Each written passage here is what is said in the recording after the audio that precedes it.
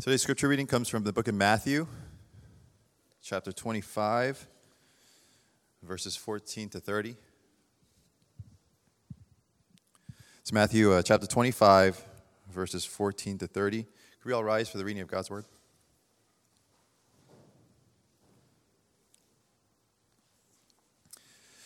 For it will be like a man going on a journey who called his servants and entrusted them to his property. To one he gave 5 talents, to another 2, to another 1, to each according to his ability. Then he went away. He who had received the 5 talents went on at once and traded with them, and he made 5 talents more. So also he who had the 2 talents made 2 talents more. But he who had received the 1 talent went and dug in the ground and hid his master's money. Now after a long time the master of those servants came and settled accounts with them. And he who had received the 5 talents came forward, bringing 5 talents more, saying, Master, you delivered me 5 talents. Here, I have made 5 talents more. His master said to him, Well done, good and faithful servant. You have been faithful over a little. I will set you over much. Enter into the joy of your master. And he also, who had the 2 talents, came forward, saying, Master, you delivered me 2 talents. Here, I have made 2 talents more. His master said to him, Well done, good and faithful servant. You have been faithful over a little, I will set you over much. Enter into the joy of your master. He also who had received the 1 talent came forward, saying, Master, I knew you to be a hard man, reaping where you did not sow, and gathering where you scattered no seed. So I was afraid. And I went and hid your talent in the ground. Here, you have what is yours. But his master answered him, You wicked and slothful servant. You knew that I reap where I have not sown, and gather where I have scattered no seed. Then you ought to have invested my money with the bankers, and at my coming I should have received what was my own with interest. So take the talent from him and give it to the one who has the 10 talents. For to everyone who has will be given more, and he will have an abundance. But from the one who has not, even what he has will be taken away. And cast the worthless servant into the outer darkness, and in that place there will be weeping and gnashing of teeth. This is the word of the Lord. Thanks.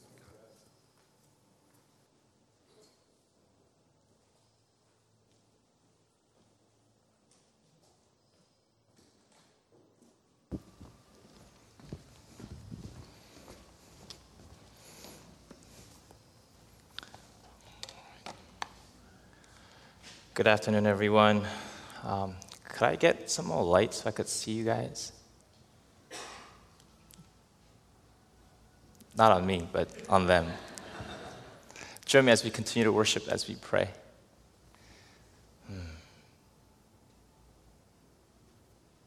Jesus, we come before you and pray that for those of us who come with heavy hearts, you comfort us. And those of us with complacent hearts, you disturb us. So that at the end we draw closer to you, and in hearing your voice, respond to you. I pray that the words of my mouth and the meditation of our hearts here be pleasing to you, O Lord, our rock, our Redeemer. In Christ's name we pray. Amen. Today, as we begin the message, I'm going to ask a couple of volunteers to do a little introduction. So I'm going to ask some of my brothers to come up. So I'm going to ask Eugene to stand here and Sung to stand here. So Eugene represents you and me, okay? And he's been working hard. He's been working some overtime shifts. Instead of buying his lunch a couple of times a week, he packed his lunch. Okay. He did little different things, and he was able to, save up some money. And because he's been waiting to upgrade his phone, and he's been waiting to upgrade to iPhone 10, or if you want, Google Pixel 2, whatever, or whatever that he's been really thinking about and planning, and he saved up some cash. So when I preached a similar sermon at the youth group, I brought 10 Monopoly money and showed it. I thought it would be kind of cheesy. So today I brought my most expensive sermon illustration. So Eugene, here's 1, 2. He's going to give it back, okay? You guys make sure you keep your eye on him. 2, 3, 4, 5, 6, 7, 8, 9, 10. So this is Eugene's hard-earned money that he saved up because he's been waiting. Now, so he goes to a bank. Now, Sung's going to play the bank. And he's going to deposit. He fills out this slip. I don't know if you guys still go to banks, but he deposits his money, and Sung, takes it keeps it in his bank. Now, this is a relationship of a sort, and there's a trust that's going on here, and I think attorneys would call this a fiduciary trust relationship that's established. Eugene waits. Finally, the day comes when he can order, and, do you prefer Pixel or Google, iPhone? Android. All right, whatever. So he orders his phone, and because he actually saved up the money, he goes to the bank to make the withdrawal because he wants to pay for it. So Eugene goes to the bank, and he fills out his withdrawal slip and goes up to the teller and gives a slip. But the teller, you're not the teller right now. So the teller looks at Eugene, and in receiving the slip and the account number, begins to kind of get a little concerned and say, "Oh, you're that Eugene. The manager needs to see you." So Eugene enters the office, and manager begins to kind of twiddle his thumb, and he's like, "Oh no." Sung tells Eugene, "Sorry, Eugene, I actually needed some stuff." Now, by the way, Sung would never do this. So, and says to Eugene, "You know that phone that you were thinking of? I actually wanted the phone, and I didn't have the money, so I actually spent your money to buy the phone that I needed." I don't know. And Eugene begins to kind of freak out. It's like, "You spent my money on what?" And he begins to think, first he thinks it's like a joke. It's like, is there a camera somewhere around here? But then Sung convinces them that this is the real deal. And he begins to realize that, his money has been mismanaged. Now, hopefully we've never experienced a Bernie Madoff experience in our lives, but let's pause for a sec. Instead of Eugene being you and me, an average person here, and Sung being the banker, what if you and I could see ourselves as us as Sung, and Eugene with the money as God? Because biblically speaking, that is the correct way of viewing the resources that God has given us. God gave each one of us treasures and resources to manage. And when God gives us, He never changed the ownership. It's a temporary management or stewardship. Now, let's give a hand to those, and I need my money back. Thank you, guys. If you were to evaluate your life right now, and you are the CFO of what God has given you to manage, God returns and evaluates how you've been managing, what would God say of you? What would God say of me? Would He say, "Good job, faithful servant"? Or would He say something else? Many of us, including myself, we've grown up hearing this passage probably preached numerous times. I, for one, have listened probably to over a dozen sermons from different pastors in my life. And for the vast majority of those sermons, they've been focusing on the word talent as problematic of the English word, talents and abilities, natural talents, spiritual gifts. and how we are to use them for God and God's kingdom. And those are important arenas of understanding stewardship because everything means everything. However, one of the challenges in it, and I've been at fault too, for the vast majority of my time in serving as a pastor, I probably preached this passage more often in the context of the word talent as talenting, using the talents, abilities, and spiritual gifts for God's kingdom. However, this passage is actually really more about financial stewardship, financial management of what God has given us. Now, in the New Testament time, the word talent was a weight term that was used to describe the value of currency. Scholars would range differently, but on an average, it was about 20 years worth of a day laborer. So when I used to hear this part, I'm like, 20 years of a laborer's wage, that's a lot of money, and it is a lot of money. Someone who received 5 talents that's like 100 years of wage. 2 talents would be 40 years of wage. 1 talent would be 20 years of wage. But let me pause you, because those numbers might be just way too big. But if you began working at age 25, let's say, and you earn an annual income of $30,000 a year, and you work for 40 years, now that's twice as much as 20 years, but let's say you're going to work for 40 years, from 25 to 65. Your life income will be about $1.2 million. Many of us in this room will be managing at least $1 million in our lifetime.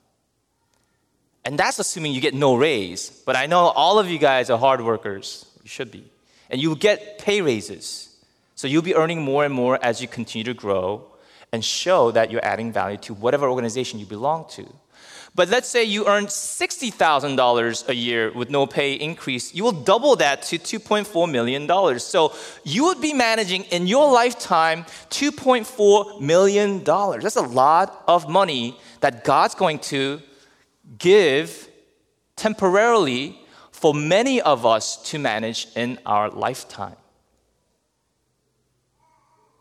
And for a handful, God's going to give you 5 times of that. $150,000 a year times 40, that's $6 million. Instead of thinking these numbers as unrealistic big numbers to make a point, the more I think about this passage, I realize that these numbers are very realistic numbers that most of us in our lifetime will be managing for God. I mean, instead of thinking lump sum 1 million, but in our lifetime, we will be stewarding. So the question is, if God were to come back and examine my stewardship of His resources in my lifetime, would He be able to say to me, Paul, you've been faithful with little. I'm pleased with you. Come into the joy of my presence. I'm going to give you more to manage for my glory. Would I hear that? Would we hear that from our Lord? The New Testament word steward actually comes from a Greek word. It comes from a word that most of us will know, economos. The word economy comes from that. And that comes from a combination of 2 different words. One, oikos, means house. Nomos, nemo, meaning manage. So it's about managing your household. When we studied Genesis, Abraham's servant who went out to find Isaac's future wife, he was an economos. Now, Old Testament wouldn't use that word, but he would have been considered as a steward because he's managing Abraham's family, his household. When Joseph was the top leader on the Potiphar, he would have been the economos, the steward of Potiphar's household, managing everything. And he took that with utmost seriousness. And the steward's job was to manage money, resources, property of all that the household owner owned. And Jesus actually uses the very word in Luke 12 in the very similar context of referring to a faithful, wise manager. You can look it up, Luke 12:42. That word is economos. That's a steward. And that is a very similar context of the passage we read today from Matthew passage. So if I don't own anything, and if you don't own anything, and I'm simply managing what belongs to God,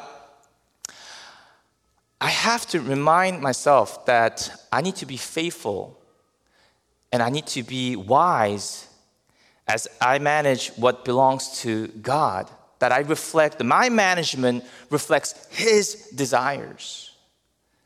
And I don't know about you, but I have to remind myself on a regular daily basis that money doesn't belong to me.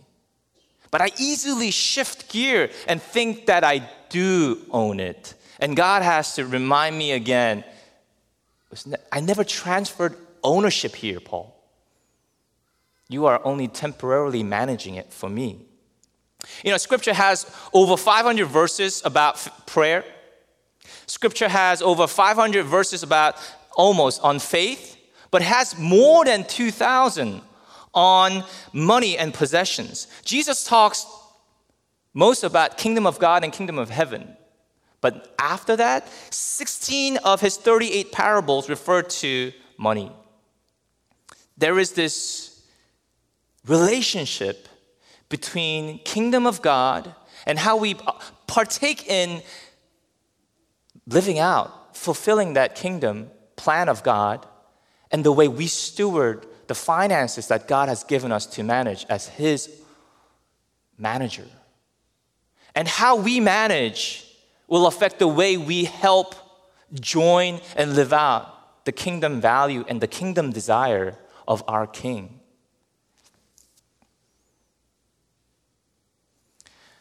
I do a lot of financial counseling, and I've met and counseled people who made just over $20,000 a year, but they're out of debt, they have a budget, they're giving generously more than a tithe, they're saving more than 25%. And I've counseled people and families who've earned more than $200K, but they don't have a budget, they don't have a plan, they're spending way too much on certain categories. And if they keep at this pace, and they're not giving generously at all either, and if they keep up with this pace, their future, they may have all the intention of joining God and serving God in whatever opportunities, but they will never get to that place of being positioned to be a blessing, because intention alone cannot help us get there. According to recent June 2017 survey by GoBankRates.com, 41% of males live paycheck to paycheck, and 56% of females live paycheck to paycheck. So that means if you don't get paid this coming month, you won't have money to live next month. It's like half of us statistically here, if we reflect that survey result, are in that place.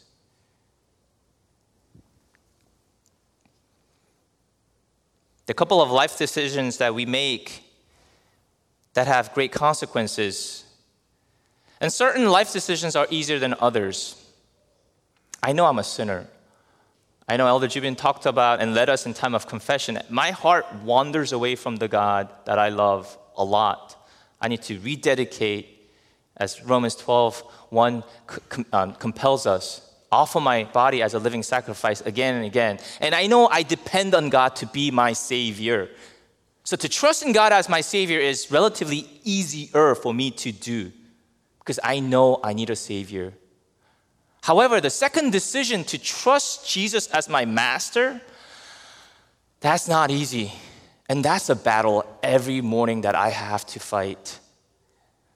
Will I offer myself as a living sacrifice? Therefore, brothers and sisters, in view of God's mercy, offer yourselves as a living sacrifice, holy and pleasing to God. It's a wrestle, because I want to be enthroned. I want to do things my way. And I might not say out loud to God, but I surely act as if I know better than God most of my time. if I'm not careful.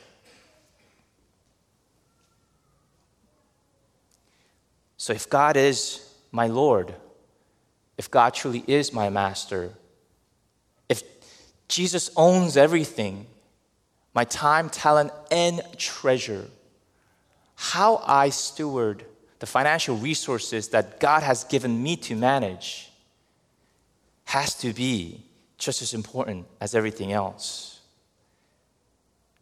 There's nothing more important than answering the question about financial stewardship than this question: whose is it?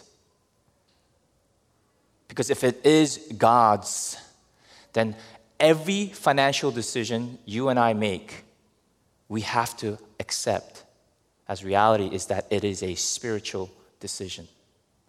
It doesn't mean we can't have nice things or enjoy nice things or nice events and trips, but it does beckon you and me to think about these things in light of the fact that God, the owner, is giving you to manage. That the way I steward what He has given me temporarily reflects His desires and truly the expansion of His kingdom. Because I can have all the intention I want, but if I'm not positioning myself to be a blessing and managing my finances well for God's glory, I will forever be either in debt or enslaved to my desires and my whims. Parable of the Talents here reminds us that we are managers, temporary managers. And that means, I think at the end, we need to ask, God, what is your wish? And that we do that kind of process prayerfully, intentionally, inviting the Master's input as we think about, plan how we manage the resources.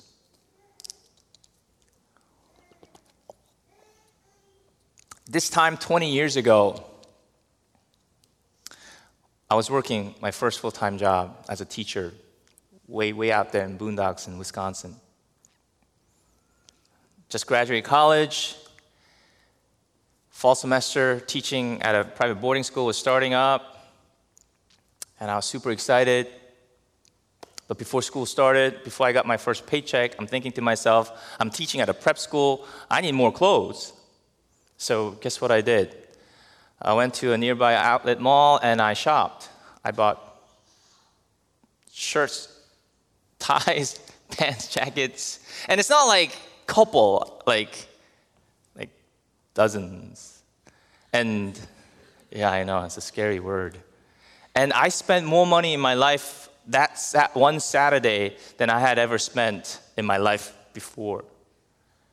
And I'm thinking to myself, well, when I get my first paycheck, thinking private school teachers don't get paid much, but I didn't know better. Anyway, I'm thinking I can pay it off.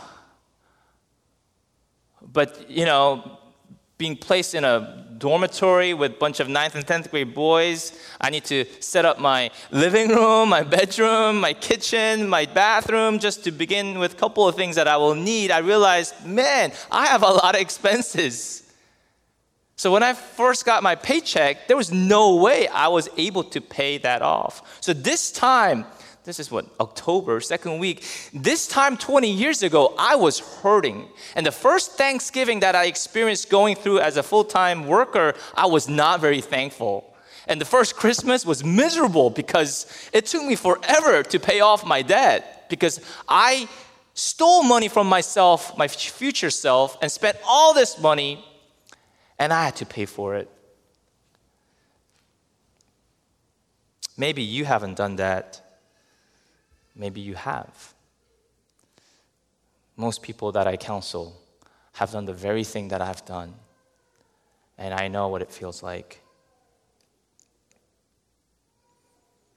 Today's passage, Matthew 25, is positioned in the context of all the other parables coming before and after, and it's about the returning Christ. Christ will return, and as scary as it may sound, He will judge us and see how we have lived out our lives. Because faith that is living, that truly trusts in Jesus as our Lord and Savior, that life cannot look the same as everyone else's life. And the way we prioritize how we live, especially the way we spend our money, ought to reflect that kind of priority. The parable that comes right before is about the parable of the bridegroom who comes and the virgins who are waiting, and it bids us to be intentional, vigilant, because he's going to come. We don't know when, but we should expect it. So be ready. And this parable comes right after that. Know that Jesus will return and settle accounts. So make sure we manage and steward faithfully. And the parable that comes after is a parable of, Jesus, Son of Man, coming in glory. And Jesus uses a parable of, as a shepherd separates the sheep from the goats, how we serve the least of these. You have served me passage. God will return in His Son, Jesus Christ, and will judge us. I was talking to someone within the past 2 weeks about the Adventist church. He was speaking very ill of the Adventist church. You might have heard of Seventh-day Adventists, etc.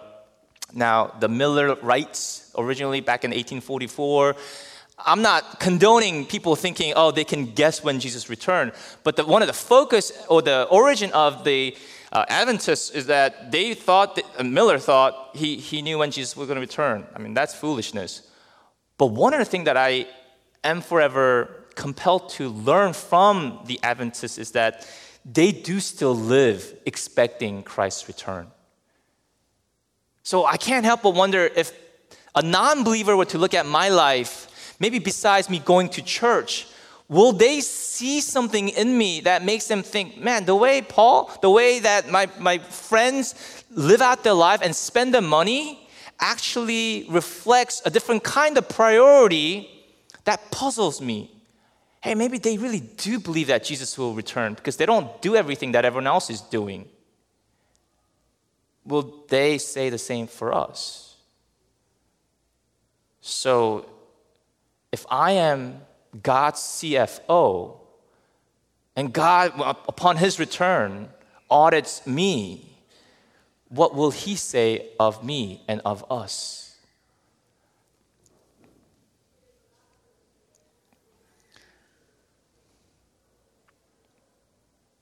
The faithful servant here, when you read this passage, reminds us that he loved the master.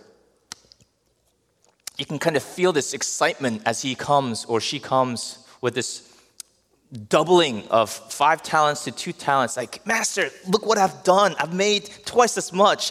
Look, kind of like my kids coming and showing that, picture, or they don't do that anymore. But I say, look what I did, Dad. It's like, Master, look what I've made.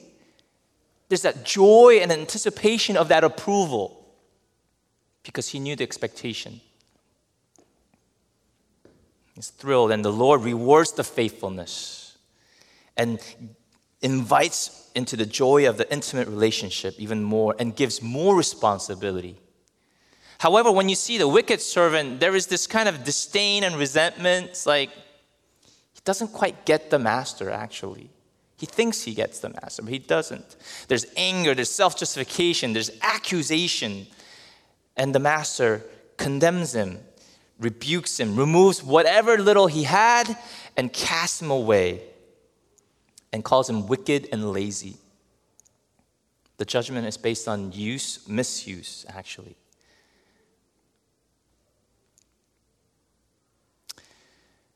Back in the 12th century, or even before, when the Crusades were happening, the Crusaders would often hire mercenaries because they were short-manned. And before these mercenaries would fight, they would get baptized. And they'll go down in droves into the bodies of water. But what you would notice is these soldiers, mercenaries, paid soldiers, would go into the water with their swords sticking out. They'll walk in because they want the freedom to wield their sword however way they want it. It's like, I'm going to get baptized, but what matters most, my sword, because, I'm a mercenary. I don't want this baptized because I want to be free to wield this and use this however I want. I wonder how many of us here, we recognize the lordship of Jesus, but we wield our wallets, our purses. Like, God, I want you to have all of me. I love you. I trust you. You're my master. I give you my time, my talent, my abilities. But Lord, with the money that I get to earn because of the way you have gifted me and given me ability, this part, Lord, I'm going to do this my way. So I'm going to stick this out. So I'm going to give all of me besides this. I wonder how many of us find ourselves living this way. I've made plenty of mistakes, foolish ones in my life. And some mistakes take a lot longer to get out of than others. A couple of years ago, when I was serving at my previous church, on a Tuesday staff meeting, I was told that due to some budget constraints, the mission team that went out every year to this place in Omak, Washington, the budget would be cut basically by half. It was a fair decision that church had to make, but it wasn't a decision that an average congregant who went to that mission was ready. They just didn't have the information to prepare for that. And this was a spring as announcements are going to be made. And when I found out about the news, I was just really mad at the church and at God. It's like, God, what are you doing? Because I'm going to be announcing this soon. And then the very next day, I get a random call from a friend that I haven't heard in about 3 or 4 years. And he tells me, hey, Paul, my wife and I have been just praying, and I felt compelled to call you today and ask you if you had any financial need, because I felt like God was telling me to give whatever you had need for. And I'm like, it's like I was complaining to God the very day before, and here was God answering. And I told my friend, well, actually, I was complaining to God about this thing that happened yesterday that I found out, and how that's going to affect the team. And then he just asked me, so how much? And, I told him, well, the cut would be basically from, $800 support to $400. And he asked me, how many people are affected? Maybe about 16. So right then, he wrote out a check for, I think, $6,400. And he mailed it that week. Made it out to church. We deposited it. And I've been thinking about this story for quite a long time. This happened 3-4 years ago. And I'm amazed because here's a friend of mine who is just, he loves Jesus. I know he tithes regularly, but this is God prompting him and using him to be a blessing. And he's obedient. He's a high school teacher. And he and his wife, and the wife owns, I think, a small business that she started up. And they have decided what they needed as a family, and whatever above and beyond, they would save. And when God prompts them, they give. It's an amazing testimony that any one of us, if we so desire, can be part of.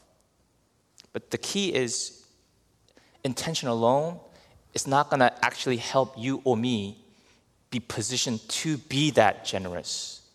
It's because they decide on the size of their cup for their family, and when God filled it up, whatever overflew, they saved it.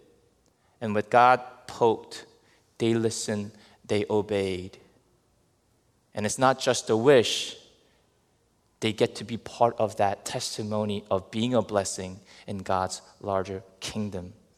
Intentions are great, but intentions are never enough. If you and I really want to be positioned to be a blessing and be part of living out and expanding God's kingdom work, knowing that He's going to return and He's going to hold me accountable, then I have to be positioned. But to be positioned requires work and discipline, requires intentional evaluation of how I steward what God has given me. Brothers and sisters, I want to just invite you as you examine your life. I believe that all of us here, we depend on Jesus as our Savior. And I believe that you want Him to be Lord. I invite you to seriously think about the lordship of the finances that God has entrusted to you. You are His CFO. He will return. And He will, whether you want to use the word audit or take account of how we have managed what belongs to Him. God wants us to have a life that brings glory to Him. Enjoy life, bless your family, be able to have fun. However, that in and of alone cannot be the goal.